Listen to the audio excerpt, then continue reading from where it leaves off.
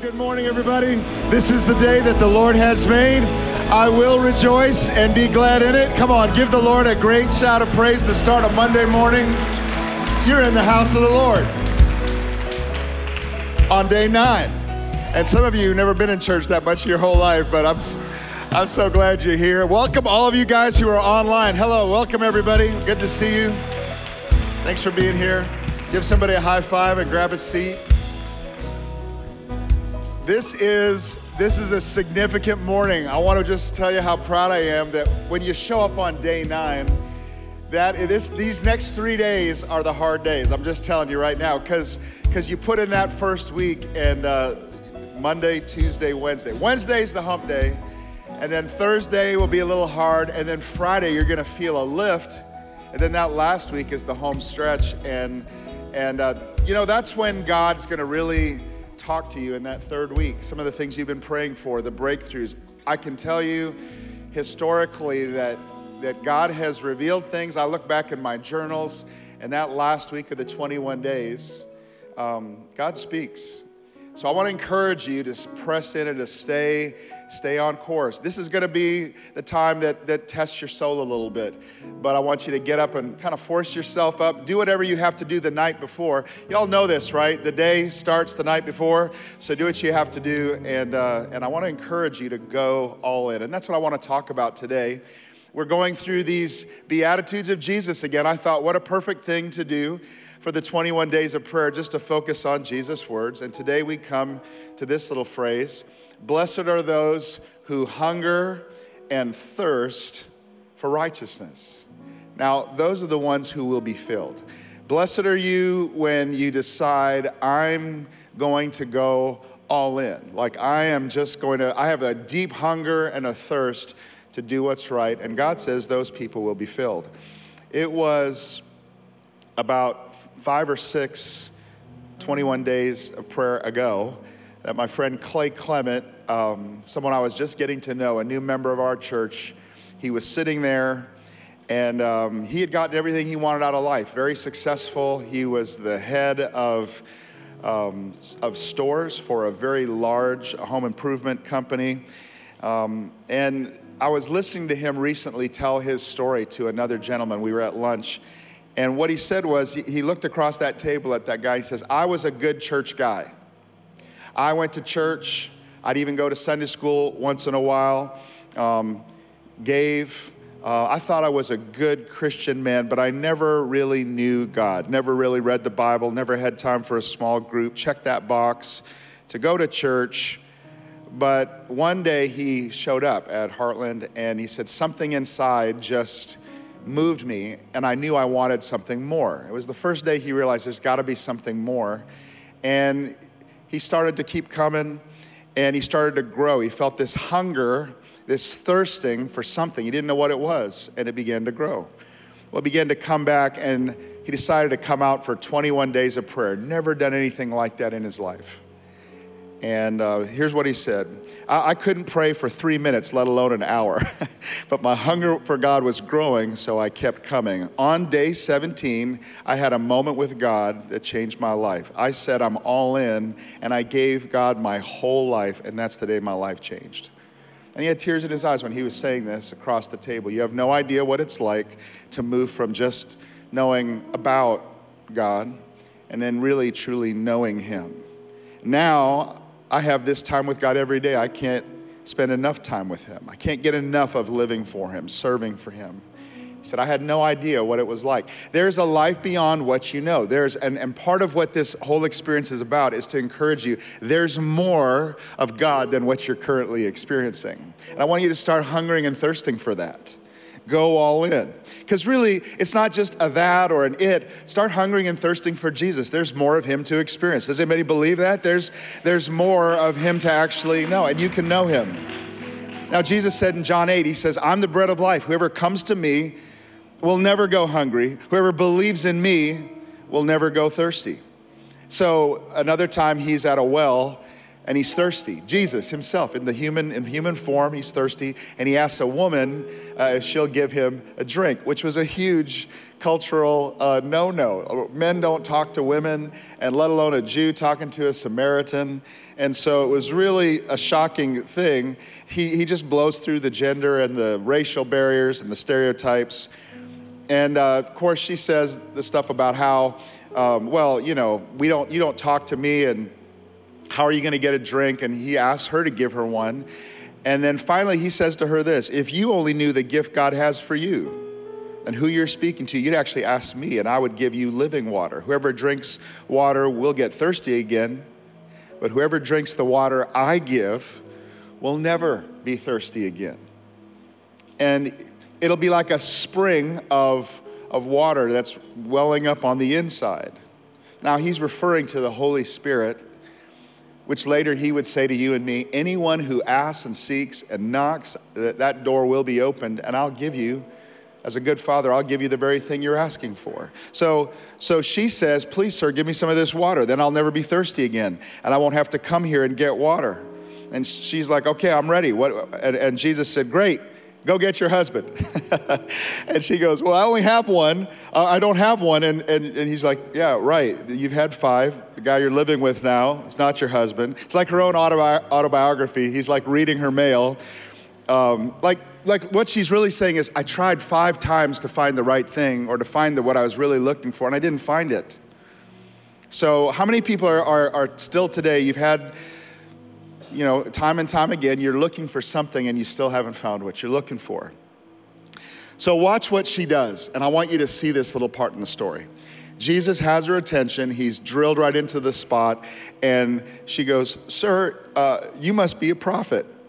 Now, she recognizes her need for God, recognizes that he's talking to her, but it's all making her very uncomfortable. It's getting too close. And so she gets a little diversionary. She says, so tell me, why is it you Jews insist that Jerusalem's the only place of worship when we Samaritans claim it's here at Mount Gerizim where our ancestors worship? Diversionary question. It's like, this is getting too close, so let's talk church, or let's talk theology, or what about those hypocrites? This is what'll happen when you get kind of this moment where God starts to speak to you about going all in. There'll be a part of you that starts to go, whoa, wait a second. This is getting a little, what about those people? Or what about that situation? And I want you to watch for that, because it'll happen to you. Where God wants to take you somewhere and you're kind of like, wait a second. I don't know if this is, and you'll throw up some diversionary sort of question. Jesus doesn't really bite on it. He doesn't argue her. He says, look, there's a time coming. This ain't going to matter. Your question's not going to be relevant. And he says, the time is coming indeed. In fact, it's here right now, in this moment with you and me, where true worshipers will worship the Father in spirit and truth. And the Father is looking for people who will worship him that way. Well, what way? What was he saying? He just gets back to his original thing. It's people who seek him with all their hearts, people who go all in. So he just kind of ignores her question and says, look, the real issue here, just worship God, go all in, and you'll find what you're looking for. So one of the Old Testament verses, there's a verse that says, the eyes of the Lord are searching over the whole earth, and he's looking to find those whose hearts are fully devoted to him. I want to go, God, that's me. Let your eyes fall on me. I want to be that one that you find. And maybe that's what you want too, to say, God, I want to be that one who's going all in. And God says, that's the one I'm going to pour my spirit on. I want to put this thought in your mind that Jesus said the greatest commandment was for us to love the Lord your God, right, with all your heart and all your soul and all your mind, all your strength. It's right there. The word all is there. Like, he doesn't want a little piece of you or a reserved part of you. He wants all of you. So go all in. And then he lists these physical descriptions of worship, with your heart and your soul and your mind and your strength. So I don't have the time to really talk about this. I got to wrap this up in 3 or 4 minutes here. Let me give you 3 thoughts of what God wants. First of all, we worship God with all our hearts when we express our affection to God. We actually, heart and soul, tell him we love him. Not just observing worship or watching worship. There's an old preacher joke about this couple that they're going to counseling because they're not getting along. And the wife says to the counselor, he doesn't tell me that he loves me anymore. He never tells me he loves me. And the counselor goes, well, what do you say about that? And the old guy said, well, I told her I loved her on the day I married her. And if that ever changes, I'll let her know. Well, that's how some people are with God. Like, I asked you into my heart and, you're my Lord. And if that ever changes, I'll let you know. And a lot of people are like that in their expressions of worship to God. How many of you guys know it doesn't matter how you think you ought to love somebody, it's how they think. Right? So every lady in the house is like, if you don't tell me you love me, it ain't gonna work. You have to, and you better show me some true affection instead of just when you want something. You've gotta love me heart and soul. I just want to encourage you. When was the last time you gave God a little bit more of you in your worship? The Bible says, lift up your hands in the sanctuary and praise the Lord. That's a command of the Lord. Like, lift up your hands and worship God. A lot of people I watch it. It's just there's people who spectate and watch other people worship. You watch those guys worship. I think God wants your worship. You're the only one that can worship God for you. So you want to give him your full affection. And some of you have never raised your hands before. Well, God says, give me your wholehearted love. And some of you will do it like this, which is, okay, fine. You want to receive something from God. When was the last time you lifted your hands like as high as you could and just said, Lord God, like, I give you all of my worship. It's a different posture. It's like all of me to all of you. Maybe you've never done that before.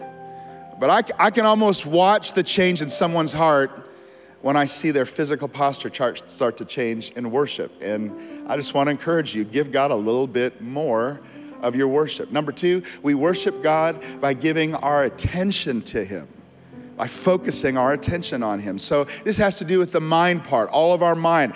We can't give God all of our mind when it's just filled with so much. So ask God in your prayer time today, God, what's filling up my mind? It may not even be a sin, but it's consuming your attention to the point where I don't have enough time to even think about God because my mind is full of clutter and chatter. And I just want to ask God, pray that prayer today. Holy Spirit, show me where I need to make some room for you. Create some space so that the Holy Spirit can fill you. I just would love to talk about that more, but let's move on. Let me just give you the verse for this point. You want peace in your life? He will keep in perfect peace, or you will keep in perfect peace, those whose minds are fixed, focused. So how can you focus your mind more on God? Ask God that question today. And then finally, we worship God by expressing our affection, by focusing our attention. And then number 3, you can worship God by offering your abilities to God. That's all our strength. Our strength means with our physical life. And God's given each one of you a certain amount of abilities. And worship is simply take what God has put in your life and offer it to God. Where could I express my love to God more? Where could I focus my attention more? And how could I offer more of my abilities to you, God? Like this scripture, don't forget to do good and share with others, for with such worship, God is pleased. What more can I offer you? That's an all-in kind of prayer. What more? I know I'm doing a lot, but what more can I offer you, Lord? And I want you to pray these prayers sincerely today, because I know there's a part of you that God is longing to fill. How many of you would say, I know there's got to be something more for me. There's still more. There's still more. Can I encourage you? There's more for you today, so go all in. Blessed are those, Jesus said, who hunger and thirst. Blessed are those who go all in for me, who worship me with all your heart, all your mind, all your soul, all of your strength. And here's what he promises. You will seek the Lord and you will find him if, notice the little if there, you will find him if you seek him with all your heart and with all your soul. How about we start doing that right now? Will you stand with me? Come on, everybody. Let's just begin to do that. Come on, lift up your hands in the sanctuary. Come on, let's bless the Lord together. God, we just come to you today, this Monday morning. This is the day that you've made for us to worship you and praise you. We give you our love today. We offer you more of our expression today. We pray that as you fill this place with worship, we're not going to watch it. We're not going to just experience it. We're going to give you the worship that is due your name. Come on, clap your hands. Worship the Lord. We give you praise today. In Jesus' name, amen.